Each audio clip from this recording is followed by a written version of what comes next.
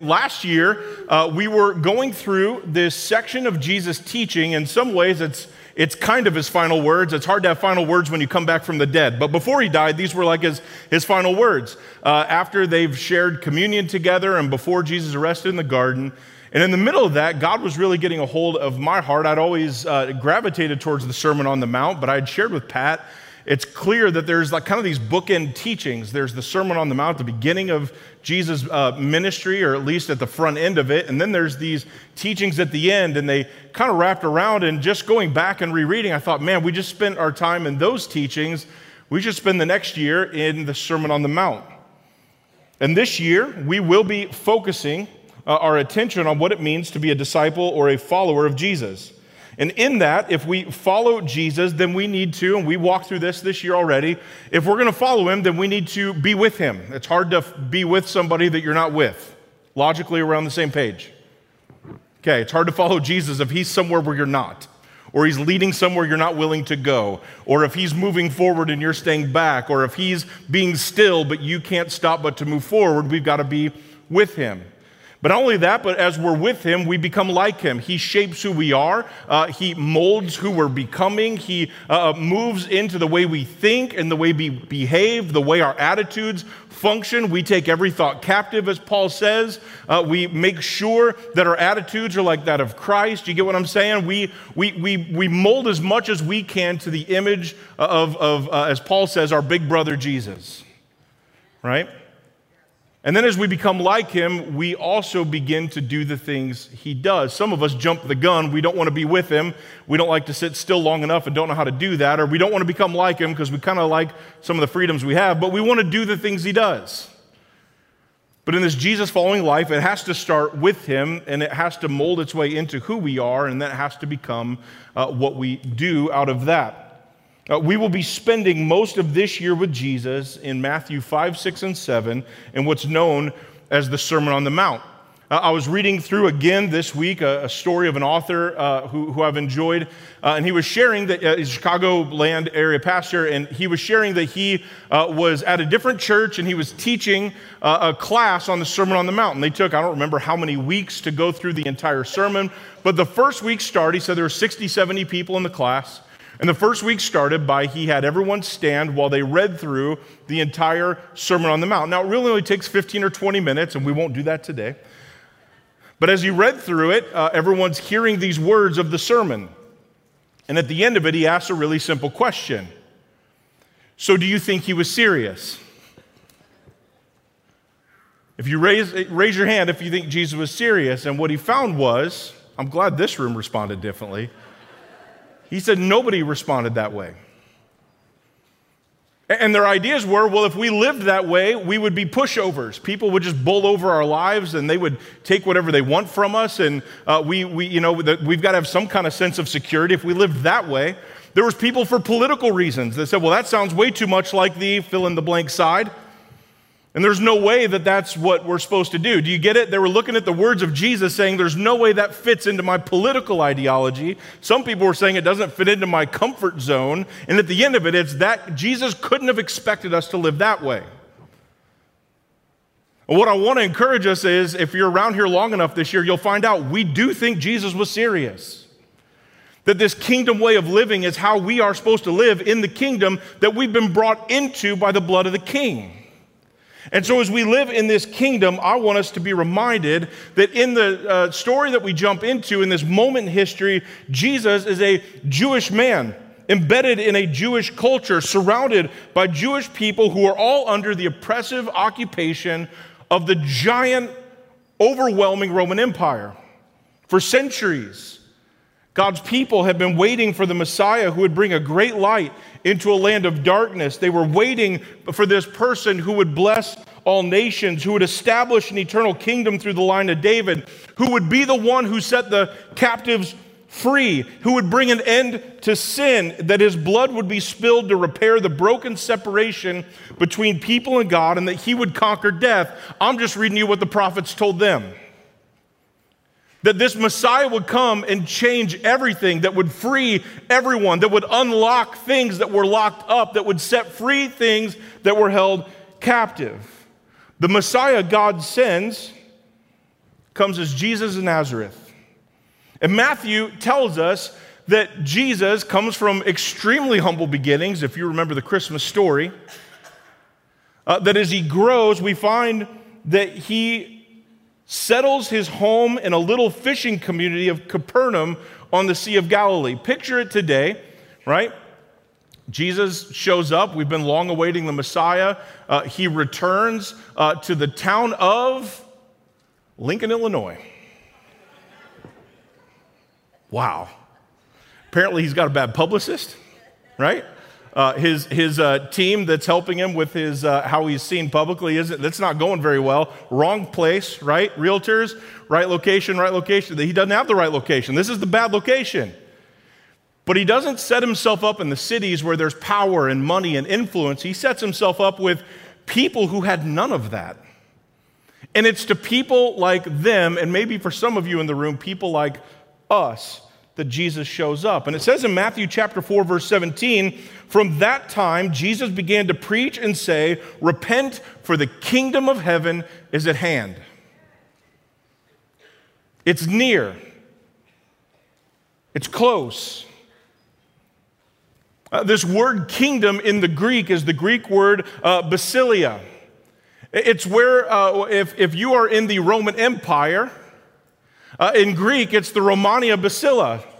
You are in the Roman kingdom. It's the Roman Empire. In a lot of ways, what Jesus does when he preaches the incoming empire of heaven is that this is going to be different than where you live. What you see going on around you doesn't where you belong. There's a new place to belong. The emperor that's over all of this is not the emperor that's over all creation. And that empire, that kingdom, is at hand. Don't forget, Jesus was arrested and executed because his spiritual authority threatened the religious leaders. Don't forget, he didn't die of old age. Not only that, his proclaiming of this good news of an empire, let's not lose sight that when the Roman Empire, we've shared this before, when they would go into a city before the armies came, they would send a messenger or an angelion, how we get our word angel. They would send somebody out ahead to proclaim the good news. This is their language. They would proclaim the good news that the Roman Empire is coming. If you would trust in the emperor and the empire, that you might be saved. And Jesus comes in and says, well, we got a different story, and we got a different empire. The one that they're giving you isn't going to work, but Christ is coming with one that's going to fulfill all prophecies, that will be what God wanted, that will restore and reset, and will bring us back into him. Jesus is bringing a new kingdom and a new empire, and like the original hearers of the sermon, too often we can be too embedded in our own empire, our own kingdom, the own place where we live, our own culture, and cling to the citizenship of the kingdom of God. So we need to be taught this way of living and this way of following, because too often, just like the rest of history, we can be too much like the world around us, but not the world of the kingdom that God's brought to us. Matthew chapter 4, verse 23. This is the text that precedes the Sermon on the Mount. We get a little bit of a picture of who Jesus is and what he's doing. It says, Jesus was going about in all of Galilee, teaching in their synagogues and proclaiming the gospel of the kingdom. This wasn't new information for a Roman-occupied territory. They'd had people proclaim the good news of a kingdom. Jesus is coming to proclaim the good news of a different kingdom. It says, and he was healing every disease and every sickness among the people. And the news about him spread throughout Syria, and they brought to him all who were ill, those suffering with various diseases, severe pain, demon-possessed, people with epilepsy, people who were paralyzed, and he healed them. The Roman Empire wasn't doing any of that. So it's not shocking in verse 25 when we're told large crowds followed him. We would too. From Galilee and the Decapolis and Jerusalem and Judea and from beyond the Jordan, what we get this image is people are coming from everywhere to this little fishing town to be around this rabbi, this teacher, this one who proclaims the good news of the kingdom that it's now at hand. There seems to be something different about him. He wasn't in the impressive, important, powerful cities. He's out in the sticks But people are coming to him from everywhere just to be with him. The people he lives around aren't in high positions. They don't have significant wealth to impress anyone or influence anything. They don't have power to get their own way. And it seems like they are forgotten, weak, poor, distraught, and hopeless to change their circumstances or to do anything about subverting the empire that occupied them. So when Jesus begins to preach, he's preaching that a backwards understanding reality and a way of living in God's kingdom. What does it mean to be God's people? And Jesus enters into this sermon. Jesus opens his sermon, if you are in Matthew chapter 5, he opens his sermon with what we've called the Beatitudes, which is a weird word that we use for nothing, except for this section. But it just means the blessings, or more specifically, the supreme blessedness. If you want to know what the highest level of blessedness looks like, here's these. The hard part's when you read them, it doesn't look like blessed people in our context. When we think of the blessed life, we think of a state of being given good things by God, right? Oh, so-and-so got a new truck. Man, they were blessed. That's a blessing, right? So-and-so was able to buy a new house. That's a blessing. Oh, did you hear so-and-so? They just had their baby. That's a blessing, right? And it's this idea that because they've been given something, now that they've received a blessing. The difference here is 9 times Jesus describes those who are experiencing makairos. Go ahead and say it because I know you're itching for it. Makairos. Or Makarios, sorry. That's my bad. I led you astray. Makarios. Say it again just to make me feel better. Thank you. You're kind. Right? Makarios are the poor in spirit, for they will inherit the kingdom of God. Here, Jesus isn't showing them that it's showing them that it's not about being given good things. It's about living in a good situation. The idea being, blessed are you who are poor in spirit. Not blessed are the poor in spirit. So I want you to think through this with me. A good way to grab onto this word is we find it refrained back in Psalm chapter 1, verse 1. Listen to how the psalmist describes the blessed life. Blessed is the person who does not walk in the counsel of the wicked, nor stand in the path of sinners, nor sit in the seat of scoffers, but his delight is in the law of the Lord, and the law he meditates day and night. You get it? Man, there's goodness in this person's life when they're not standing in the way of evil that's happening around them, but they're separate and it's in the Word of God. That's where they delight. That's where their joy comes from. It says this person, this kind of blessed person, will be like a tree planted by streams of water, which yield its fruit in its season, and its leaves does not wither, and whatever he does, he prospers. And we get this image that the blessed life that Jesus is talking about has more to do with who we are than what's going on around us. That it has something to do with our situation, not what we've been given. That there's a posture of our heart, there's a way that we live, there is the kind of life that we have that allows us to live in the good life. Blessed in English feels like we're getting something, right? But this word takes us to a different understanding. Jonathan Pennington says this: all such flourishing statements or blessed statements cast a vision for life that includes an implicit invitation. Beatitudes are description and commendations of the good life. As prophet and sage, Jesus is offering and inviting his hearers into a way of being in the world that will result in their full, true flourishing now and in the age to come. That when we become these people, we experience the goodness, the fullness, the blessedness, the flourishing of God in our life. Scott McKnight refers to the Beatitudes as a radical re-envisioning of the people of God. That we're not like all of them, instead we're more like him. Jesus helps his disciples and those gathered to hear him reimagine the people of God as the ones who live, whose lives look like this beatitudinal way of being, and like Jesus himself. This is the good life in the Jesus kingdom of the heavens. So would you stand with me as I read through these blessings, or these recallings of the blessed life. Verse 5, chapter 5, verse 1 says, "Now when Jesus saw the crowds, he went up on a mountain, and after he sat down, his disciples came to him." You get the image? Jesus takes off. They're following him, literally following him. So if he's there, they're going there. He sits down. He opened his mouth and began to teach them, saying this, "Blessed are the poor in spirit, for theirs is the kingdom of heaven. Blessed are those who mourn, for they will be comforted. Blessed are the gentle, for they will inherit the earth. Blessed are those who hunger and thirst for righteousness, for they will be satisfied. Blessed are the merciful, for they will receive mercy. Blessed are the pure in heart, for they will see God. Blessed are the peacemakers, for they will be called sons of God. Blessed are those who have been persecuted for the sake of righteousness, for theirs is the kingdom of heaven. Blessed are you when people insult you and persecute you and falsely say all kinds of evil against you because of me. Rejoice and be glad, for great is your reward in heaven. For in the same way they persecuted the prophets who were before you." Let me pray. Lord Jesus, this is so opposite of what gets us ahead in the world around us.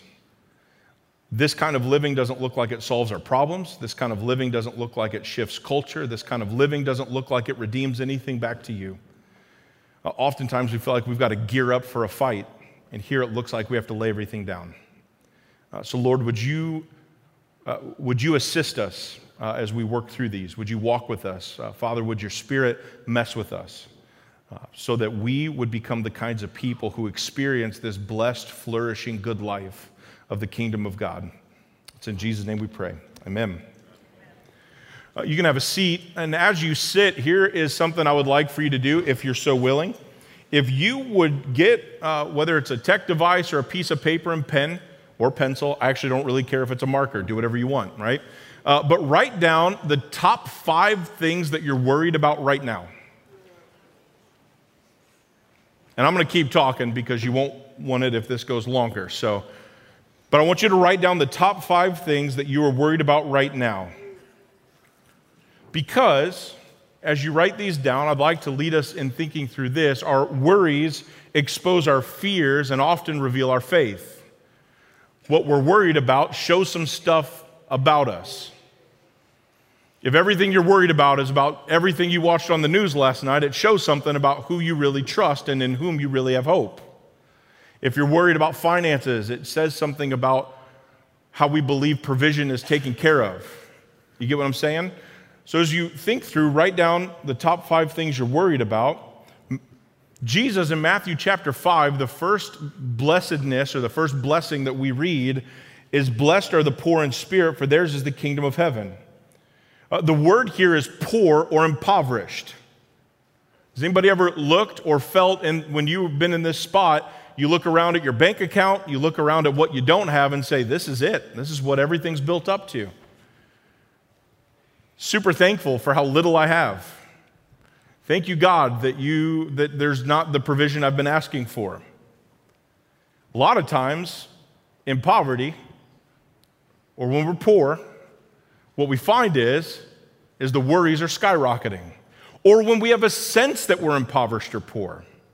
I've been reminded over and over to be thankful in the times where I'm worried of what I don't have, that what I have right now is what I prayed for about 10 years ago. Right? Because the idea of wealth is a moving target. Once we get here, then we'll have enough. Well, then you get there and it's like, no. Now when I get there, I'll have enough. Get what I'm saying? Enough never seems to be enough. Mark Scandretti says this: poverty is when a person doesn't have enough or when they feel like they aren't enough. Don't forget, Jesus says in Matthew, it's the poor in spirit. So it's not just that we don't have enough, though that's part of it, but it's that we also believe that maybe we aren't enough. Something is lacking materially or emotionally. Look at the list of your worries. Are your worries rooted in believing that you don't have enough or that you aren't enough? That you'll never find love and maybe you'll die alone. That you don't have enough money. That you're not strong enough to overcome an addiction. That you are not attentive enough to see what God wants for you, or you're not smart enough, or you're not young enough, or you're not old enough. You get what I'm saying? Enough always shifts. more is rarely ever found. And when it is, it's not enough. Being poor in spirit, that in your spirit you have nothing, which is exactly where we need to be in our lives in order for Christ to be everything. King David says it this way in Psalm 23, verse 1, which most of us know well, "The Lord is my shepherd, I will not be in need." Or think of it this way, in the NIRV, it says, "The Lord is my shepherd, he gives me everything I need." So long as I'm not the shepherd over my life or someone else, if they are, then I've got needs. But if the Lord's my shepherd, I don't have to have anything because he has everything. I don't need anything because Jesus, the Lord, or because my Lord and my shepherd provides everything. I don't have to be in control because I have a shepherd who has everything. And so long as I am his, I will not have needs. Amen? Jesus spends his ministry regularly calling people to empty themselves, to leave their places where they are in control, or to abandon their sources of security. He asks us to move out of places we don't want to move. But it's hard to get to the places he's called us to if we're unwilling to move. I think it's interesting that his invitation is to come follow him, not to stay and become better people. In Luke chapter 4, verse 18, Jesus is reading from Isaiah and opens the scroll and says this, "The Spirit of the Lord is upon me because he's anointed me to bring," read it with me, "good news to the..." And then later in verse 21, he says, "Today the scripture has been fulfilled in your hearing." In Matthew chapter 19, if you were to keep flipping, verse 16, it says this, "And someone came to him and said, 'Teacher, what good shall I do that I may obtain eternal life?' And then he said to them, 'Why are you asking me about what is good?'" I like when Jesus throws it back. He says there's only one who is good, almost implying this, you must be coming to me because I seem to be like the one who is good, right? "But if you want to enter life, keep the commandments." It's a good answer. But then that's not good enough for the guy. He comes back and he said to him, "Which ones?" Get how we're always trying to figure out, all right, where's the line? How little do I have to do? Do you read it in there? And then Jesus lobs him a slow ball, right? Just kind of like one of these. Like, here you go, buddy. You seem to be having a rough day, right? So let's try this one. Jesus said, "You shall not commit murder. You shall not commit adultery. You shall not steal. You will not give false testimony. Honor your father and mother and love your neighbors yourself." And the young man said to him, "I've kept all of these, but what's still missing?" I did it. I haven't killed anybody, right? Amen? I've not stolen a lot of things.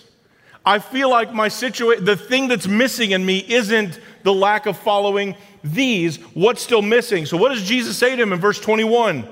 Jesus said to him, "If you want to complete or perfect or mature, go and sell all your possessions and give to the..." And you know this because you feel it. "So you want me to sell what I've worked for to give to people who haven't done anything for it?" That may not be your initial response, but I'll bet when you're writing that check, you're trying to figure out, this person didn't put in the hours I put in. They didn't do the schooling or training I did. They don't have the credibility that I've got. Here's what I did to get what I've got, and now you want me just to sell all of it and give it all away. The issue is control and possessions. The more we have, the more we take ownership, the more control we take, and the more hardened our hearts become towards the kingdom of life. Jesus says, if you want to be complete, go and sell all your possessions and give to the poor, and you will have treasure in heaven, right? It's not an issue of that you won't have anything. He says, no, you'll have the good stuff. And then he says, come follow me. But when the young man heard this statement, he went away grieving because he was one who owned much property. The issue was not of what he owned, but how much of that stuff owned him. Get it? Look at your top worries. Is what we lack. It's what we lack that we feel is holding us back, right? But Jesus shows us that too often it's what we actually have that holds us back. It's the fact that we've got too much. The problem is, and it's not just that we have it, it's that it has us. And Jesus said to his disciples, truly I say to you, this guy walks out. And can you imagine being the disciples who have just left everything to come follow him? Watch this guy. They know what he's losing because he can't let go. And Jesus turns this into a teaching moment and says, truly I tell you, it will be hard for a rich person to enter into the kingdom of heaven. And again, I say to you, it's easier for a camel to go through the eye of a needle than for a rich person to enter into the kingdom of God. Now, I've heard pretty crafty, the eye of a needle was actually the name of a gate in Jerusalem that they would put the camels in. The reality is, there's no actual proof for that. So it's a cute story, but there's no evidence that shows that that's actually true. So what's Jesus saying? Think about trying to fit a full-grown camel through the eye of a needle. That's how hard it is for someone whose stuff owns them to get into the kingdom of heaven. Because your riches aren't there, your riches are here. And there's something about longing to be with him that pulls us away from this and carries us to him. There's something that pulls us away from him when all we want is this and more of this. You with me? When the disciples heard this, they were very astonished or struck with panic and said, then who can be saved? Here's the deal. I love that there's all these moments where Jesus calls them to things. The minute they feel like their salvation is in jeopardy is when they've got to get rid of their stuff. Does that preach to you? Because we don't want to let go of it. Why? Because we've earned it, we own it, it's ours, we get to decide.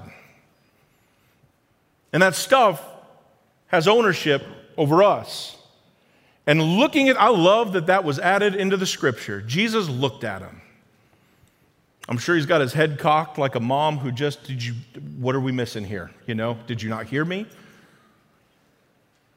But I love that Jesus looked at them and said to them, with people, this is impossible. But read it. With God. Now, you'll take that verse and use it for a lot of things that isn't this.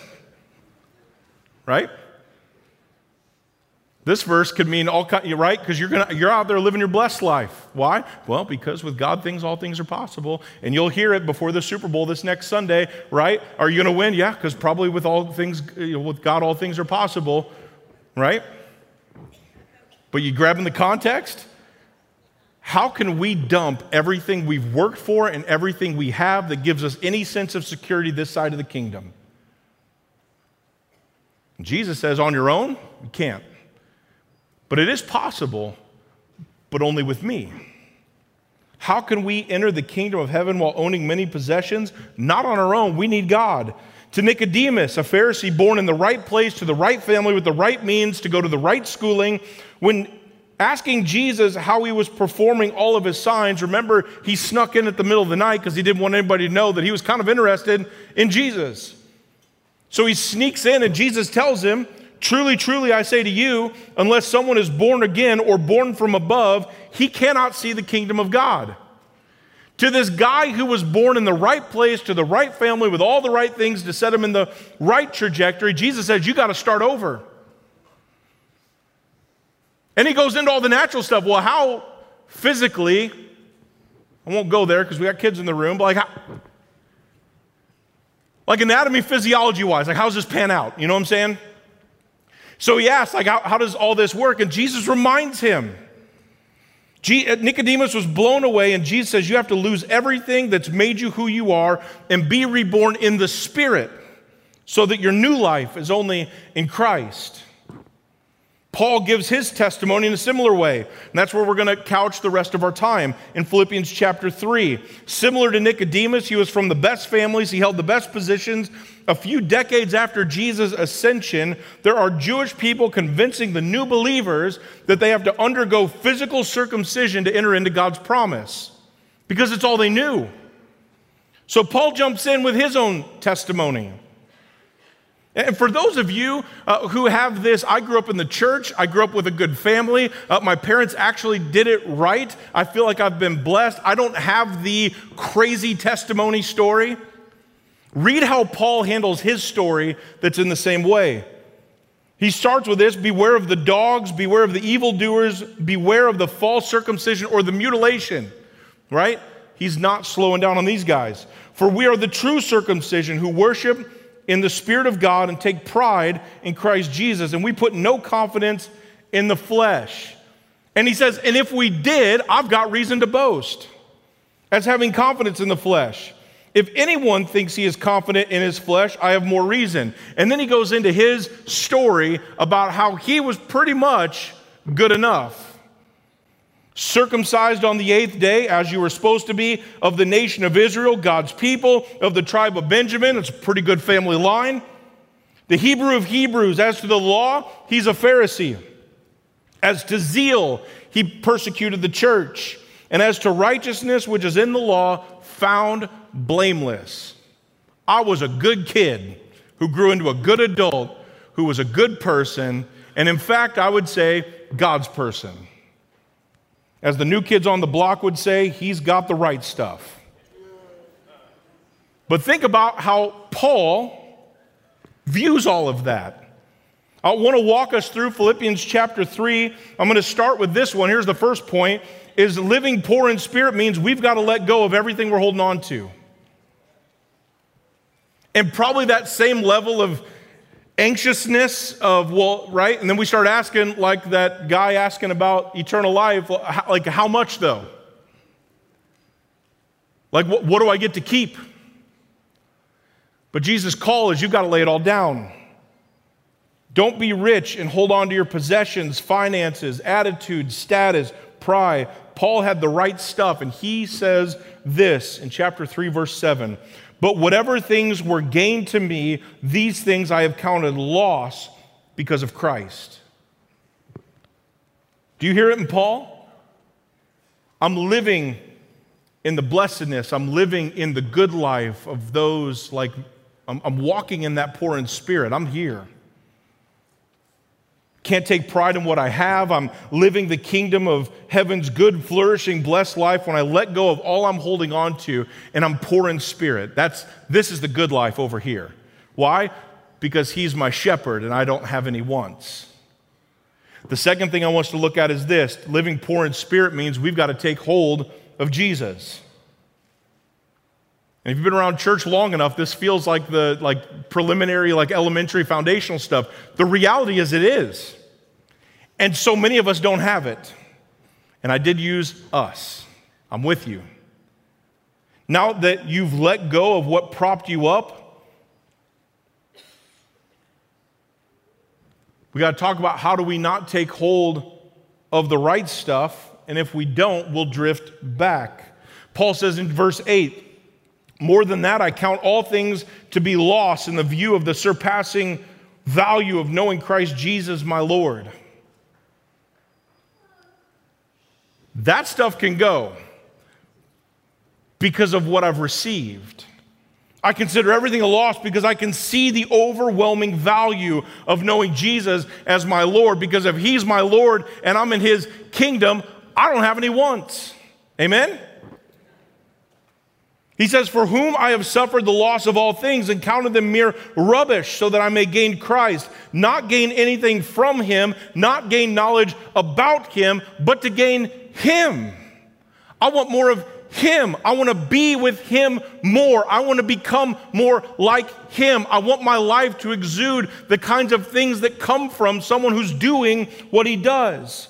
And it says, and that I may be found in him, not having a righteousness of my own derived from the law, but that which is through faith in Christ, the righteousness which comes from God on the basis of faith, not about what I can do to make me righteous.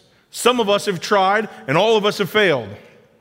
But in placing my trusting allegiance in Christ, I receive a righteousness that comes from God. No one else can give it to me. He's the only one, and he's the only one I can get it from. It says that I may know Christ, that I would know him and the power of his resurrection and the fellowship of his sufferings and being conformed to his death, if somehow I could attain the resurrection from the dead. I'll give up everything. And I don't even mind doing some suffering because Jesus did it, and I want to know him so deeply, I don't want to miss that part of him either. Jesus said in Matthew chapter 13, verse 44, gives us a glimpse into what this kingdom is like. The kingdom of heaven is like a treasure hidden in a field, which a man found and covered up. Then in his, say it with me, joy, he goes and sells everything he has to buy that field. That when you get a glimpse of the kingdom of God, there is nothing you've got that's worth holding on to. In fact, it's worth abandoning everything for so you can go obtain that. You get the image? Paul used this language, that I would surrender my own life, that I would die with Christ so that I could be risen with him. I would get rid of all of it because I've seen the kingdom. I've got a glimpse of it and I want more of it. I will get rid of all of this so I could somehow take a hold of that. Are you seeing how good King Jesus is and how good the kingdom of God is? Because when you find it, it won't be an issue of what don't I have to sell. You'll be willing to get rid of all of it, becoming poor in spirit just to take a hold of it. The third and last thing is this. Living poor in spirit means living poor in spirit, but we're rich in Christ. That it's not about what you don't have, it's who you do have and who has you. Philippians chapter 3, verse 12. Paul says, not that I've already obtained this or am already perfect. Go ahead and say, I'm not there yet. But I press on to make it my own. Say, that's where I'm going. Because Christ Jesus has made me his own. Say, because Jesus redeemed me. Brothers, I do not consider what I have made it, I don't consider that I've made it my own. But one thing I do, I hope this is our prayer, forgetting what lies behind, straining towards what lies ahead, I press on toward the goal for the prize of the upward call of God in Christ Jesus. What is your prize? The prize is that God's calling us to himself, and we actually get there. 2 Corinthians chapter 8, verse 9. Paul says this, for you know the grace of our Lord Jesus Christ, that though he was rich, yet for your sake he became, so that through his poverty we might become.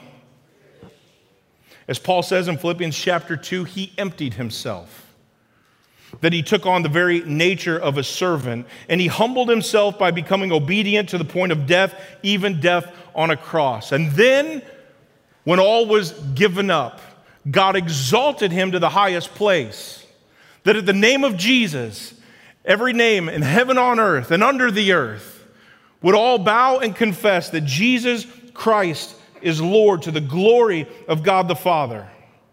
What I want to encourage you to do is look at what you wrote down before. Look at your top 5 list. And if you're like me, you probably move that to a top 25 list because you realize I worry too much about things I'm not in control of, things that I feel like I can't secure tight enough, things I feel like people can take away from me. Jesus gives us something no one can take from you. The question for us is it enough for you? Because if it's not enough for you, you're not going to go get rid of everything so you can take hold of him. If Jesus isn't enough for you, you won't abandon anything that's holding you or making you feel comfortable or secure to cling on to Christ, that he will not be your fortress because you're still trying to build your own. When we hear Jesus, he's reminding us that so long as he's our shepherd, we got nothing that we need to want for. The problem is when we want is when we stop allowing Christ to be our shepherd. We take the job back. And let me tell you, we're not good at it. We're not good at protecting ourselves. We're not good at securing ourselves. There was a moment in my life early in our marriage when I realized, I won't say I realized, that's a dumb way to put it, when Jesus reminded me. And if you've ever had these come to Jesus moments, they're not pretty all the time. that I had to give up being the chief provider of the Kaufman house because I wasn't very good at it, that I had to give up being the chief protector of the Kaufman house. I couldn't do it. There was things that were out of my control that I couldn't handle. So instead of trying to arm up for battle, what I had to do was count all things lost and surrender it to Jesus that he would be the shepherd. Because shepherds protect and they provide. Shepherds lead and they guide. Shepherds make you lay down because they know when you need rest, and they move you forward because they know what's best for you. You following? Look at the worries you wrote down before. You don't have to be enough, and you don't have to have enough. You need to surrender it all, empty yourself, become poor in spirit. That's the good life. For the poor in spirit, they belong to the kingdom of God. The challenging part for us is this: we like to hold on to too many things to live in the kind of kingdom that's constantly calling us and inviting us to let go. 1 Peter chapter 5, verse 7. Remind you, this is Peter that was called by Jesus, that walked with Jesus, that was on the mountaintop with Jesus at the Transfiguration, that was the one that denied Jesus 5 times after he sliced a dude's ear off in the garden. Sorry, 3 times. Bad counting. But he's the same one that Jesus came to later and said, Peter, do you love me? Peter, do you love me? Peter, do you love me? So when Peter makes this statement, it's because he's witnessed it firsthand from Christ himself. He says, cast all your anxiety or your worries on him because he cares for you. You can be poor in spirit. You don't have to carry all of that. In fact, you can be poor in worry too. You don't have to hold on to any of it because you've got a God. You have a Father who loves you and cares for you. You can't trust God with what you aren't casting on him because you're clinching it. Matthew chapter 16, verse 24, Jesus said to his disciples, if anyone wants to come after me, he must deny himself, take up his cross, and follow me. For whoever will save his life will lose it, but whoever loses his life for my sake will find it. Church, ask yourself, what good is it going to do to you if you gain everything but forfeit your soul? Or what will a person give in exchange for your soul? We're getting ready to take communion. If you don't have it, go to the doors or raise your hand. Someone will bring it to you. But I want you to hear this. Again, Matthew chapter 13, verse 44, this moment where Jesus gives us a glimpse. The kingdom of heaven is like a treasure hidden in a field, which a man found and covered up. Then in his joy, he goes and sells all that he has and buys that field. What's interesting is that he covers it up. Why? Because he doesn't want to risk the possibility that he could have it, to make sure that he can take it. But what he knows is, I can't have that and all of this. I've got to get rid of all this if I want to take hold of that. So to make sure that he can have that, he knows he's got to go back and empty all of this. You with me?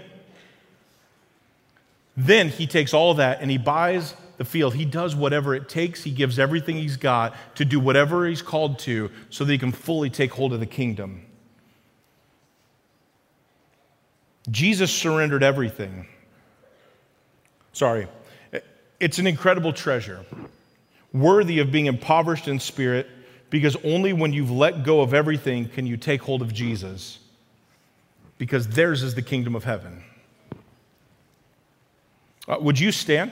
We're going to take communion. Matthew, you give me my communion cup down there. Thanks, buddy. And as we hold the bread and cup, we've got people walking around, so if you just raise your hand, someone will bring you the elements. I want to reread that verse from Paul that we read before, because I think often we don't have the language couched in the big picture of what Jesus has called us to and what Paul's responding to. 1 Corinthians chapter 8, verse 9 says, for you know the grace of our Lord Jesus Christ, that though he was rich, way richer than you'll ever get on this side of the kingdom, that though he was rich, yet for your sake, for our sake, someone say for my sake, he became poor, so that through his poverty we might become rich. Jesus surrendered everything, even his life, so that our death could be put to death, and through his death we could have real life. When we take this bread, what we remember is Jesus' body broken for us. Jesus says, "This is my body given for you." You see him pouring himself as he becomes poor. Do this in remembrance of me. Let's eat together.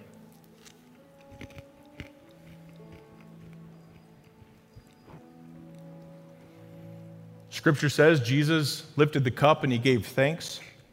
And he said, "The cup that is poured out for you is the new covenant in my blood."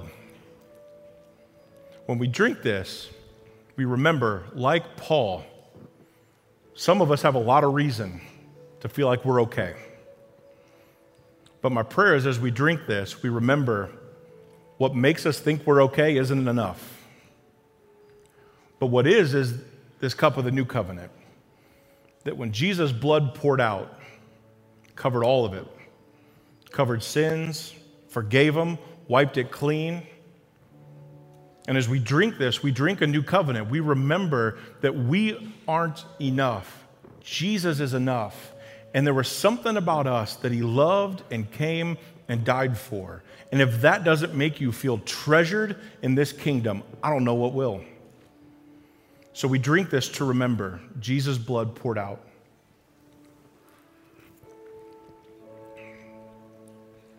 Lord Jesus, would you meet us in this place? Father, would we be reminded how much we have because of everything you've given? Father, would you, in becoming like you, help us to give everything we've got to become more like you? Father, would you find us to be poor in spirit? Lord, as we sing this next song, would you help us empty ourselves so we can fully take hold of you? It's in Jesus' name we pray. Amen. As we sing this next song, we are going to be singing or proclaiming this good news of Jesus, who is our living hope. And can I leave you with Paul's words, if I could just read them over you?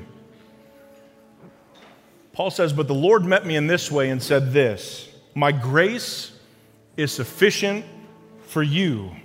My power is made perfect in your weakness. Therefore, I will boast all the more gladly." Paul says, "I will boast all the more gladly in my weakness, so that the power of Christ might rest upon me. For the sake of Christ, then, I am content with weakness. I'm content with insults, with hardships, with persecutions, with calamities. Let it all happen. I'm fine. Because it's when I'm weak is when I'm made strong."